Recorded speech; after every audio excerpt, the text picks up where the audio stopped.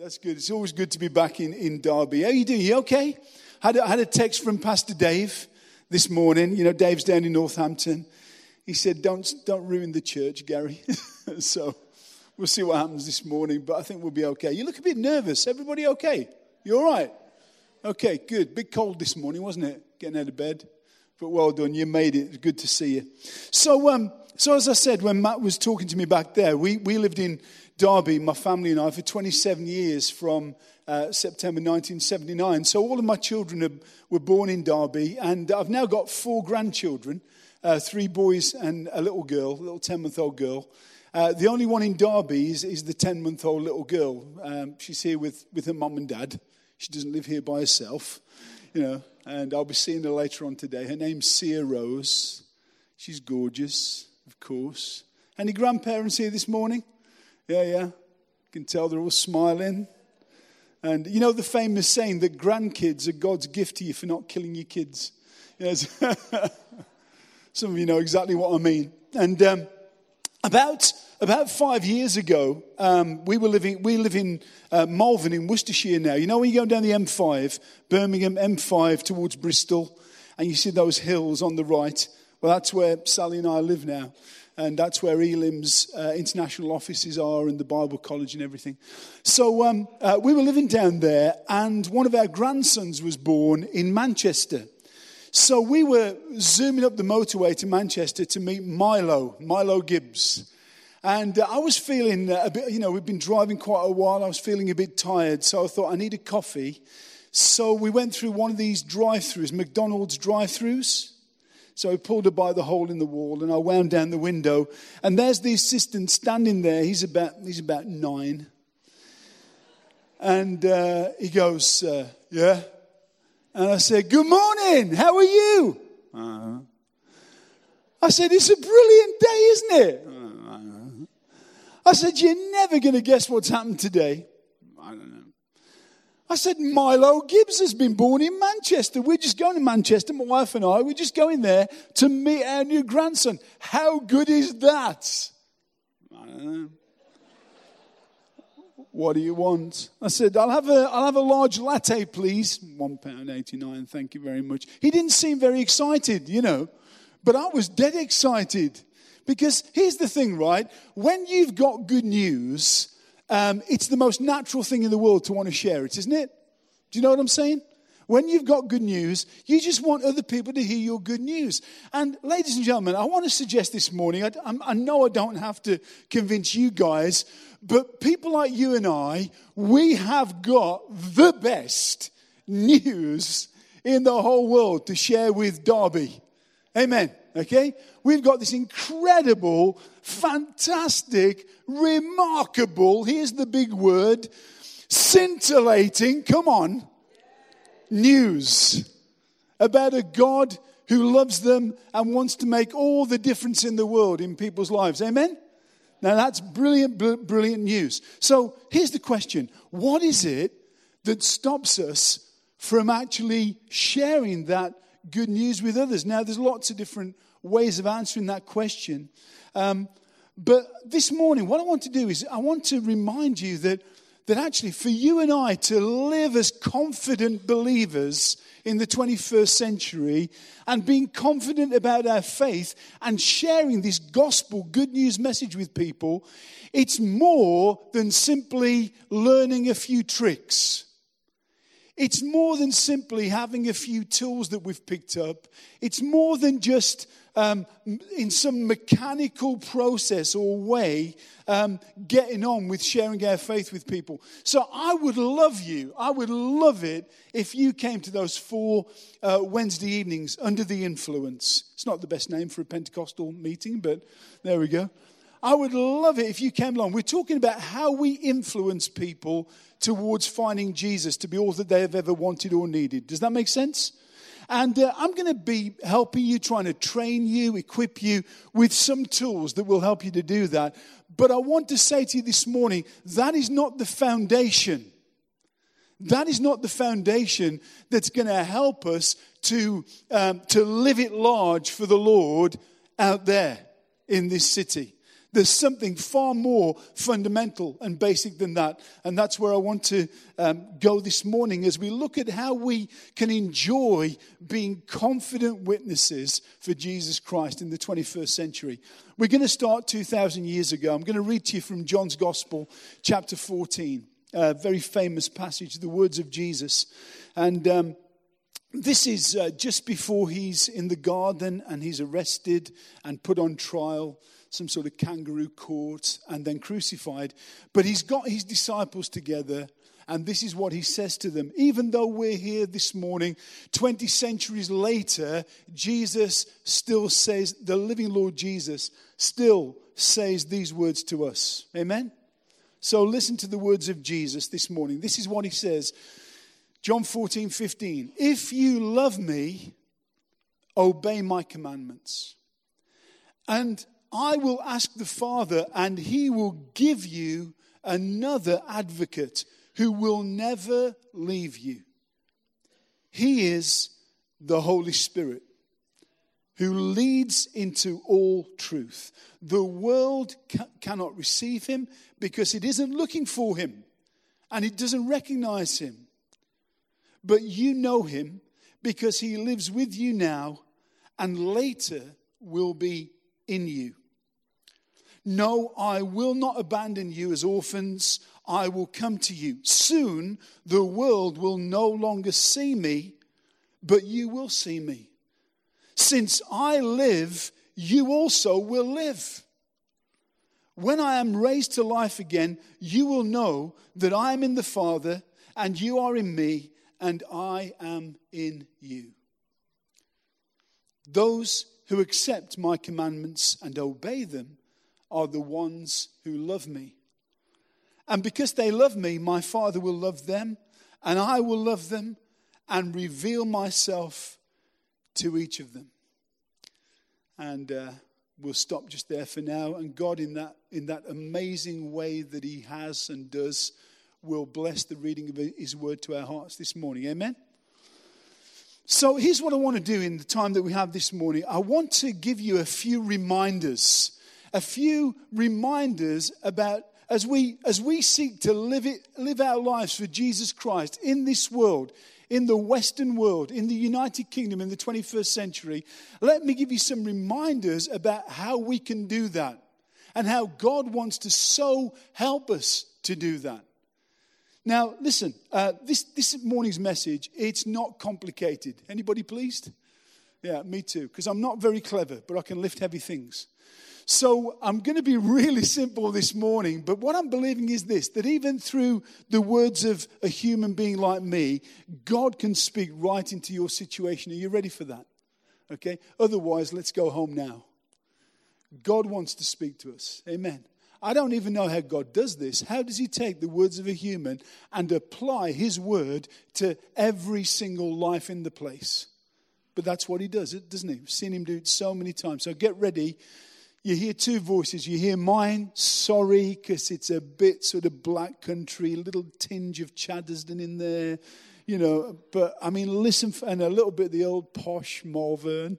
But listen for the voice of God. Listen for that voice inside. Not the one that you hear with your ears, but as God speaks right into your situation. How can we be confident in living for Christ and being witnesses for Christ in the 21st century? Number one, I want to remind you, as if you didn't know, he's with you. He's with you. So when I went to college to train to be a teacher, I was training to teach geography and PE. I really wanted to be a PE teacher, but my PE teacher at school said, you better do an academic subject because there's loads of PE teachers. Do PE on the side. So that's what I did. And I was a footballer when I was young. In fact, I used to play is there still this Derby Christian Football League? Does that still exist? Gone to the dogs. Well, when I used to live here, right, I used to play, and the person I hated playing against was a guy called Kevin Pete.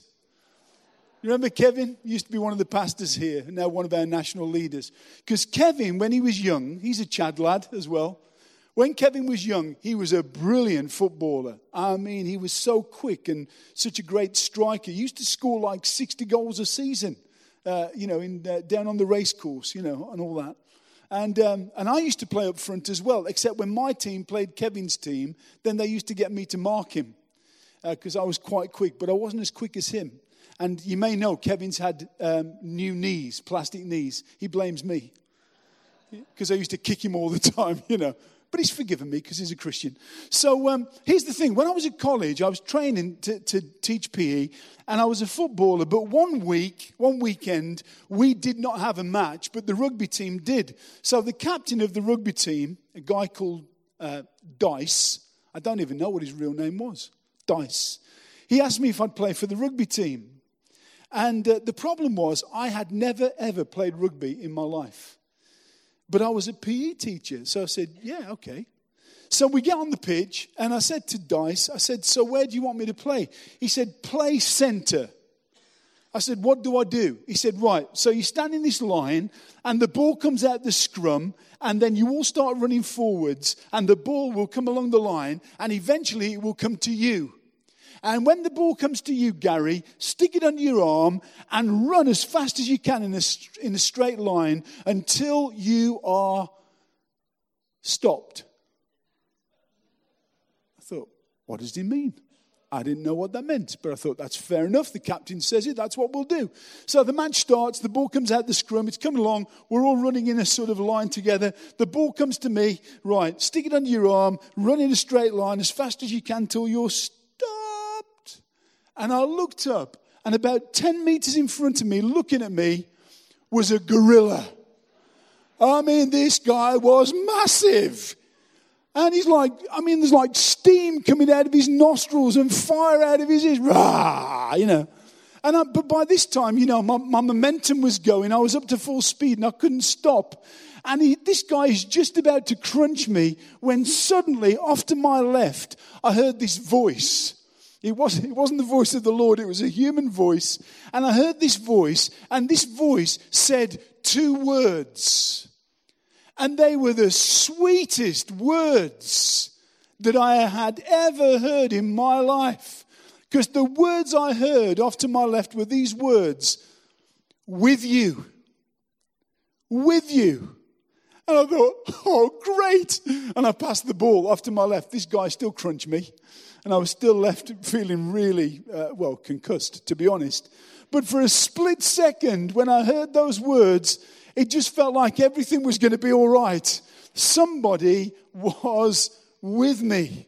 Now listen to the words of Jesus that we read just a minute ago. He says, I will ask the Father, and he will give you another advocate who will never leave you. He'll never leave you. Now, who was he speaking about? Jesus carries on. He says, this advocate, is the Holy Spirit. The Spirit of Jesus himself. I'm really glad that Jesus clarified who he meant. Because, if you talk to a Muslim, they will tell you that this advocate that will be given is Muhammad. That's what they make of that verse. But Jesus is really clear. He says the advocate is the Holy Spirit. And the Spirit, Jesus says it like this. He says, listen, I will never leave you. I will never forsake you. I'll never let you down. Wherever you are, whatever you're doing, whatever circumstance that you're in your life, Jesus says, I am with you. Let me tell you why that's important. It's important for a number of reasons, but mainly it's important for this. It's easy, if we're not careful, it's easy for people like you and me to start thinking that God lives here, in this place, in this building. We even sometimes talk about the fact that we're in God's house, don't we? Yeah? This is God's house. And if we're not careful, we can get this sort of idea in our heads that when we turn up on Sunday mornings, as you did half an hour or so ago, and God sort of welcomes you into his house. Morning, nice to see you, says God, and we sing some of our songs to him. And then God, he's got a few things to say to us while we're here in his house. And then at the end of our time together, it's almost as if when we leave, God says, it's been lovely seeing you. And, come again next week. Be nice to see you again. And, feel free to pop in during the week. Because I'm always here if you want to pop in. Because this is my house. Bye. Now, how many of you know that is totally unbiblical? And when we talk about being in God's house, it's not this. It's this. We're God's house. We're the temple. Yeah? The people of God. We're living stones. And here's the truth.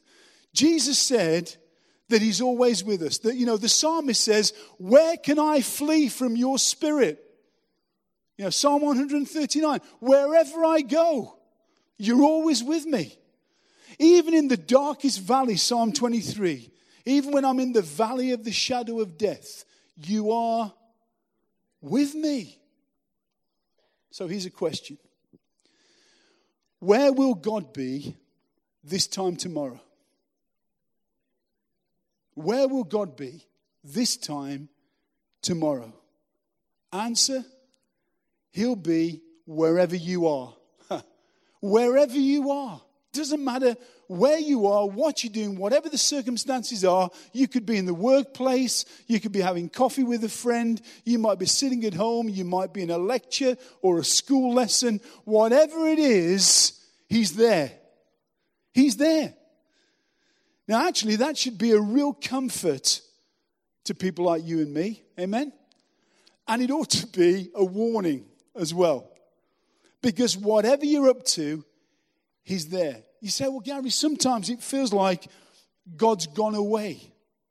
That he's not there anymore. Anybody ever had that feeling in your life? That God's gone away? It's okay to say yes. Don't worry. I've had those feelings in my life. But you see, the promise is he's never going to leave us. So even though emotionally, spiritually, we might feel, God's gone walkabout. God's just left me to my own devices for a season. For whatever reason. It could be because we're in gross sin. It could simply be one of those dark times in our lives, one of those desert times. It's not that you're doing anything wrong. It's just that we don't feel his presence. Anybody ever been there? Okay.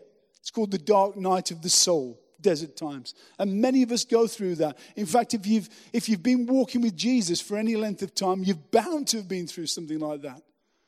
But the fact is, whatever your experience is telling you, whatever your feelings are telling you, the truth is, he is still there. And I want to put it to you this morning like this. God is far more committed to you than you could ever be to him. Huh? He's far more committed to you than you could ever be to him. He's totally loyal. He's totally committed to this friendship, to this relationship that he's got with you. Now, that should be good news. That should be good news. He never leaves you to your own devices. He never leaves you just to get on with it. He's always there. Jesus said, I'm going to go, but I'm going to send you another advocate. So when the ascension happened, ascension is when Jesus went back to heaven after his resurrection, yeah? You know, and I know, what goes up must come down. So Jesus ascends to the Father, but then the Spirit, the Holy Spirit, the Spirit of Jesus comes into the world. And we celebrate that when we celebrate Pentecost, but actually we should be celebrating that every single day in our lives. The Spirit is with us. Amen. And Jesus said he's an advocate. Jesus, the people who translated the Bible, they're trying to find a word to make sense of the word that's there in Greek. The word is parakletos. And it means, someone who stands alongside of you, someone who's there to bring you comfort, someone who's there to give you good counsel, someone who's there and they are your greatest supporter. That's the Spirit. And he's with you. Somebody, for goodness sake, smile at me. This is good news, isn't it? This is good news. Wherever you are, where you can never flee from his Spirit. And I want to remind you this morning, he's with you tomorrow. He's with you on Tuesday. He's with you on Thursday when you can't wait for the weekend. He's there. He's there.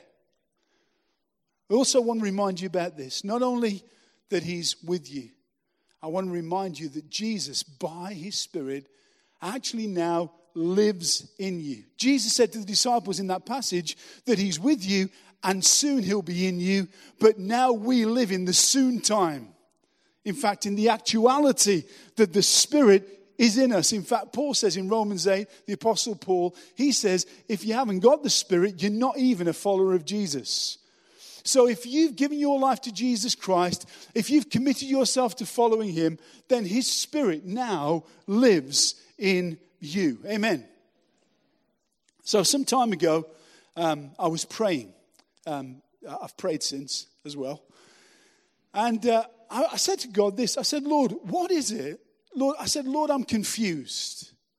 I'm confused. Why is it that when I go to places like, say, Africa, I mean, the most amazing things happen. I mean, it's like miracles are just like dropping off my fingertips and people are getting healed and thousands of people become your followers, Lord Jesus. And I hear the same stories from places like, China and, Latin America. And, because you do understand that right here, right now, you are living on a planet that's experiencing massive Christian revival.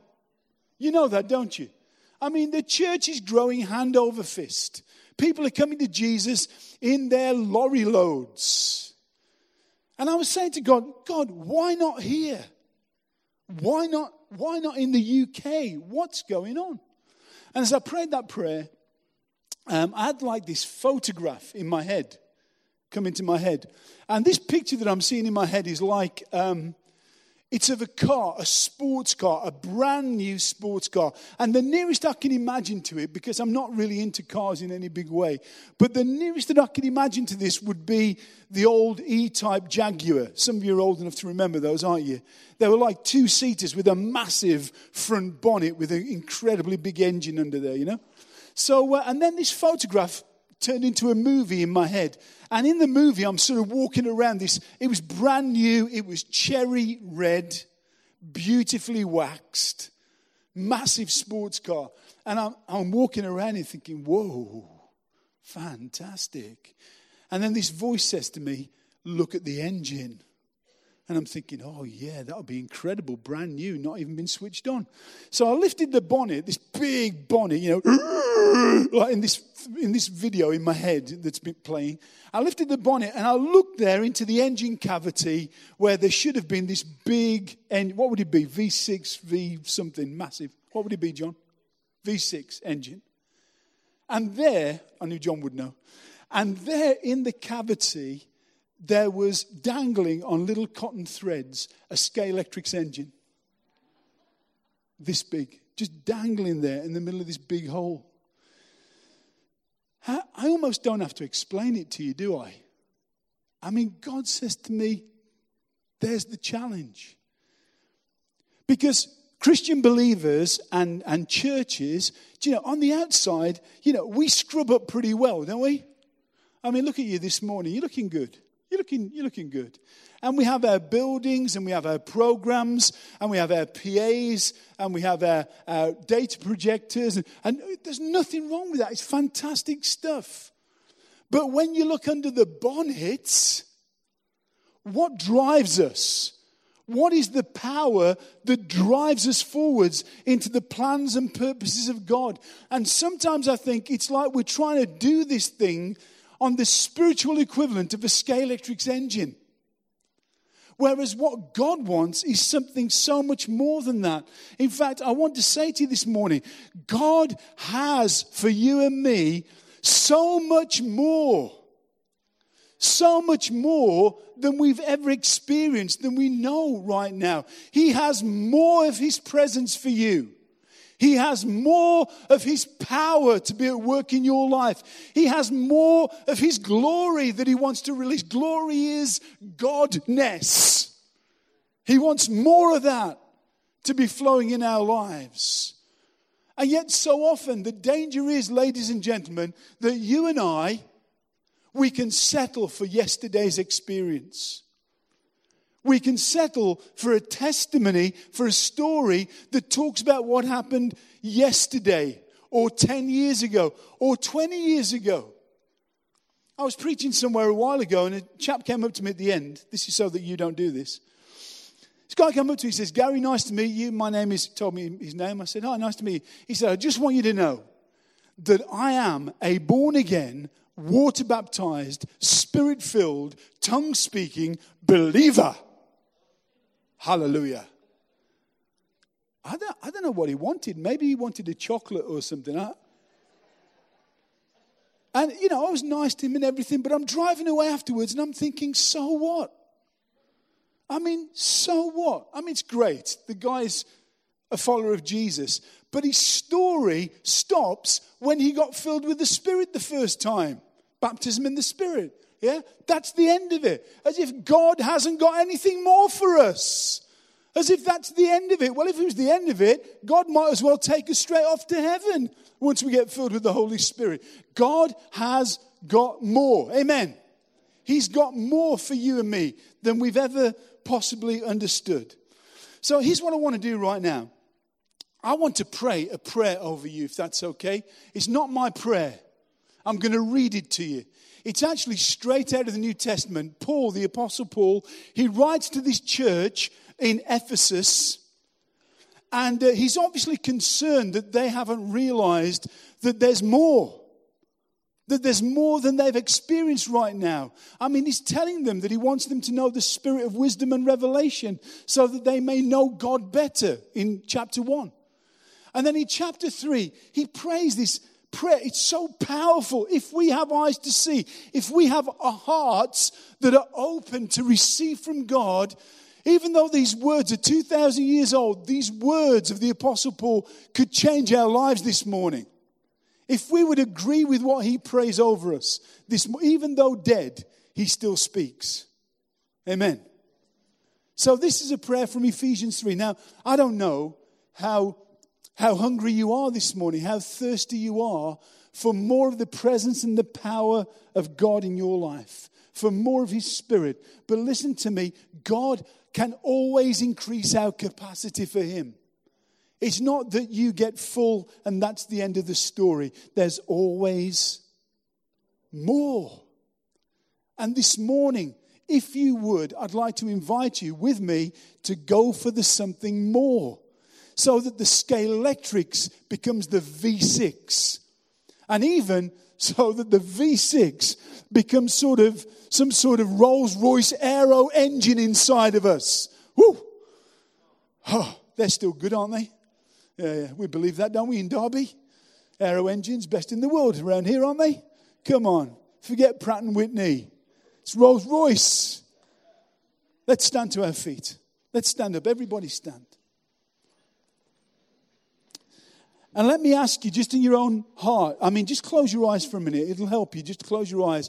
And just in your own heart to say to God, God, I'm ready for more. God, I'm ready for more of you. It's not that God's holding back from us this morning. God is not some Ebenezer Scrooge. He wants to give us more of himself. He wants to fill us afresh to greater capacity. So here is the prayer. Receive this prayer as from the Holy Spirit. Paul writes these words, I kneel before the Father, from whom every family in heaven and on earth derives its name. I pray that out of his glorious riches he may strengthen you with power through his Spirit in your inner being, so that Christ may dwell in your hearts through faith. And I pray that you, being rooted and established in love, may have power, together with all the Lord's holy people, to grasp how wide and how long and how high and how deep is the love of Christ, and to know this love that surpasses knowledge, that you may be filled to the measure of all the fullness of God. Can you receive that this morning? Filled to the measure of all the fullness of God. Holy Spirit, come upon us. Lord, we come before you, your people, thirsty, hungry for more of you. We know that you're in us already. Be in us more. Fill us even more. Increase your presence in us. Now to him who is able to do immeasurably more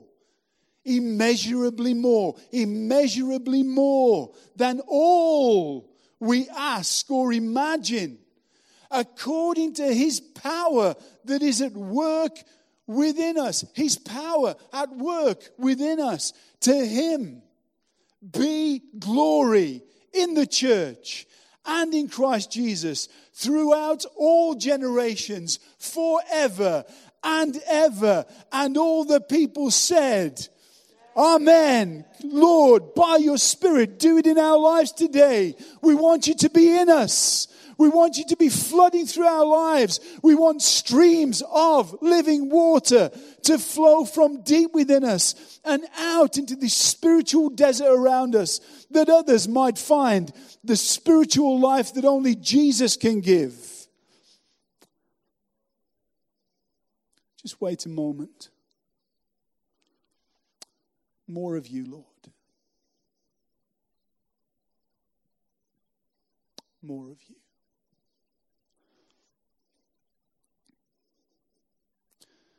Just quietly take your seats.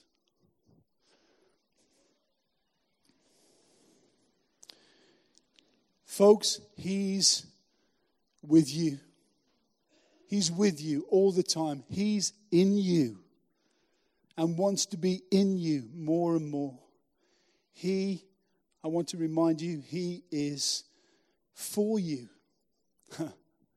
He's for you this morning. If God is for us, come on. Who can be against us? He who did not even spare his own son, but gave him up for us all. Isn't this incredible? I'd been following Jesus for about a year. I was about 18 years of age. And I remember somebody saying this to me in church one time. It's crazy, but this is what they said. They said, Gary, older person it was, Gary, if you don't want to be a missionary, in darkest Papua New Guinea, don't let God find out. Because if God finds out that you don't want to be a missionary in darkest Papua New Guinea, guess what will happen? Anybody ever heard anything like that? It's a weird idea, isn't it? So get this right. Here's Gary, 18, praying. Oh God, please don't send me to darkest Papua New Guinea to be a missionary. Amen. And the prayer ascends heavenward. Now, God's not listening because God's not bothered, but he's got an angel on duty leaning over the parapet of heaven, having a listen in, and the angel hears my prayer. So the angel rushes into the presence of God, and he says, hey, God. And God says, what? You know Gary Gibbs? I've heard of him. Guess where he doesn't want to go? Guess what he doesn't want to do? What? He doesn't want to be a missionary in Papua New Guinea. And God goes, oh, great. Guess where we're going to send him then? I mean, what a perverted view of who God is. Can I remind you this morning, folks, that God is your dad? He's your dad, and he's a good dad. I mean, some of us, we've had good dads, some have had average dad, some have had stinkers of dads, haven't we? But listen, you imagine the very best dad in the whole world who loves you. Even more than that, he likes you. He likes, somebody smile at me again. He likes you. He doesn't like everything that you do, but he does like you. You're his kid. He's generous and kind. He's always there for you. He believes the best of you. One of my friends said this. He said, God is not disillusioned with us because he never had any illusions in the first place. He knows all about you. He knows your story, but he still likes you. Isn't that incredible? And this God, this Father in heaven, well, there's nothing that you could ever do or say. There's no way you could ever go. There's nothing you could ever get involved in that would stop him from loving you. He's for you. He's on your side. He's on your side.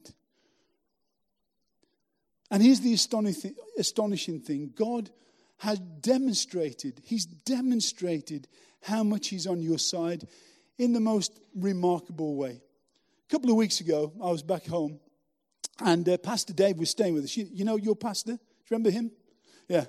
Dave was staying with my wife and I, and we had the post arrive, and I picked up these two envelopes. One was from Barclaycard, Visa, and the other one was MasterCard. They come every month.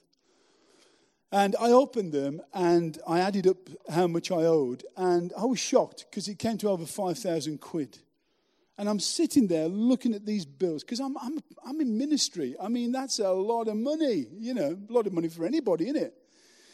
So I'm looking at this. I'm in tears. I mean, I was literally weeping, and I'm thinking, what has my wife been doing with those credit cards, right? And Dave was in the front. I was in the kitchen. Dave was in the front room, and Dave came through to the kitchen. He said, "What's wrong?" And I said, "Look at this, 5,000 quid. What am I?" And Dave said, "It's okay." I said, "What do you mean?" He said, "Give me the bills." He said, "I'm going to deal with it. You don't have to worry about anything." And I'm sitting there and I'm thinking, wow, what a guy. And then I woke up.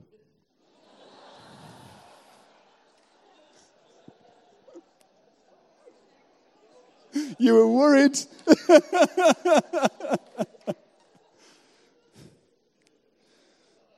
Everything I just told you was a lie. But here's the truth. Here is the absolute truth. Listen to me. When Jesus Christ, the Son of God, was crucified, he paid a debt that he didn't owe. I owed that debt. Yeah. I mean, I owed God everything for the way that I've lived my life and the way that I've rebelled against him and just gone my own way and done my own thing.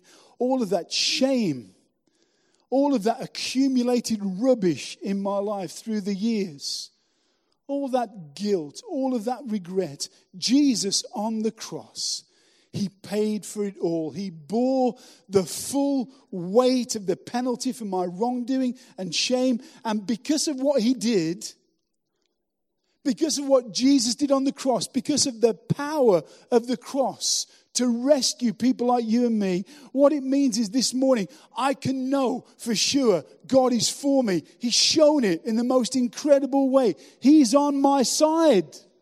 He's on your side. He's on your side. The only question this morning is this: are you on his side?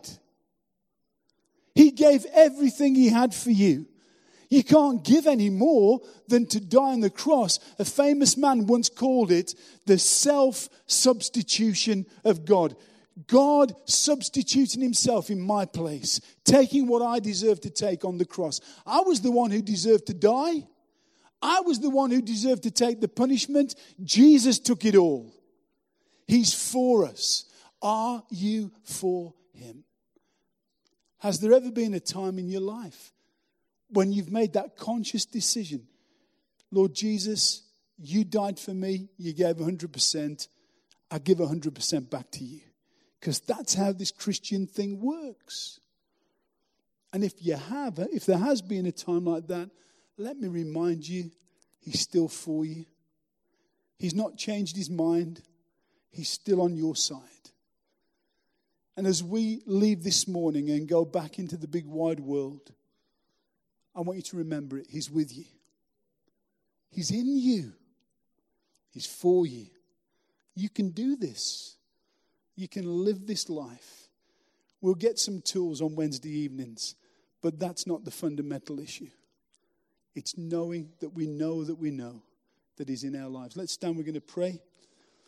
Rob, do you want to come back on the keyboards for a minute? I'm going to ask you to do something, if you would, this morning as we finish. I want you to respond to what God has said into your heart this morning. Like I said at the beginning, God has this way of speaking to us as individuals. And it might be, I'm sure it is this morning, that for some of us, well, let me start from the back and work towards the front. First of all, you could be here this morning, and as far as you know, you've never given your life to Jesus. You've never welcomed him into your life. You've never asked him to rescue you, to forgive you, to give you a fresh start. You've never welcomed him into your life. Well, do you know what? I can't think of any better time or place than right here, right now, this morning, in God's church, amongst God's people, to make that decision. And I don't know your story. I don't know where you're standing in the church building this morning, but I know this. God, he knows all about you.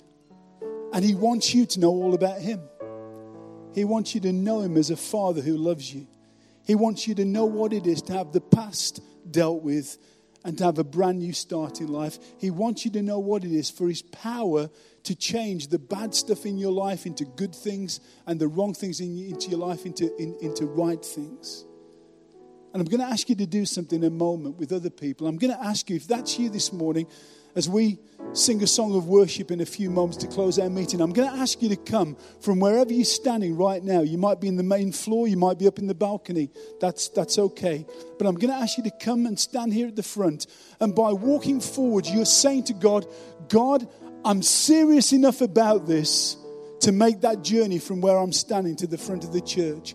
And before God's people, to say, by walking forwards, I want to follow Jesus Christ. It could be that you're here this morning and you know that there's been a time in your life when you've done that. But just this morning you feel like God has been prompting something afresh. And you say, God, I just want to do something publicly and personally as well to show that I mean business in following you out into this world. Not simply to turn up at church on a Sunday and then more or less forget about it for the rest of the week. I want this to be a serious commitment with you. Maybe you just need a fresh sense this morning of God's blessing upon your life so that you can bless others out there. Particularly with the gospel, you feel like, God, please bless me so I can bless others. Whatever your situation this morning, if you fit into those categories, then I'm going to ask you right now, to move from where you're standing, to come and meet me down here at the front as a way of saying to God as you come, God, I'm serious. I want to meet you in a fresh way. Would you do that right now? Thanks, guys. Just come and stand along the front. If you're up in the balcony, God's spoken to you. You can come down the stairs. We'll wait for you. Join these other people. And then we're going to pray together and ask God for a fresh encounter with him. Thank you. Just feel free to move now. You might say, well, Gary, I'm in the middle of a row. People would be delighted for you to tread on their toes. That's okay. Just get out of the row and come and stand with these other people. Difficult thing to do, I know that. But so important. There's no such thing as private Christianity. Yeah? The privacy kills the Christianity, or the Christianity kills the privacy, one or the other. So make a decision, if you need to do that today, to come and join these other folks here at the front as we pray and as we conclude our meeting together. Do you have a ministry team who could, Rob? People can come and pray with these guys now. Come and stand with them, identify with them, and bless them and pray for them. If you're coming, you need to come right now because we're basically through our service. But I would hate it if you left this morning with some sense of regret because you knew that God had spoken into your heart and you hadn't actually made that decision to come. So you can come right now. If you need to do that, you can come and join these others and we'll pray together. Father, we're so grateful for your presence with us. We want to say, Father, that we love you and that we love our Lord Jesus. Thank you for all that you've done in our lives. Thank you for these women and men who this morning are saying a fresh yes to you. A fresh yes to you. Meet them at the point of their yes this morning, Father. And may they know your presence, your forgiveness, your power at work in their lives as they respond to you. And Father, this morning, as always, we give you all of the glory. In Jesus' name, amen.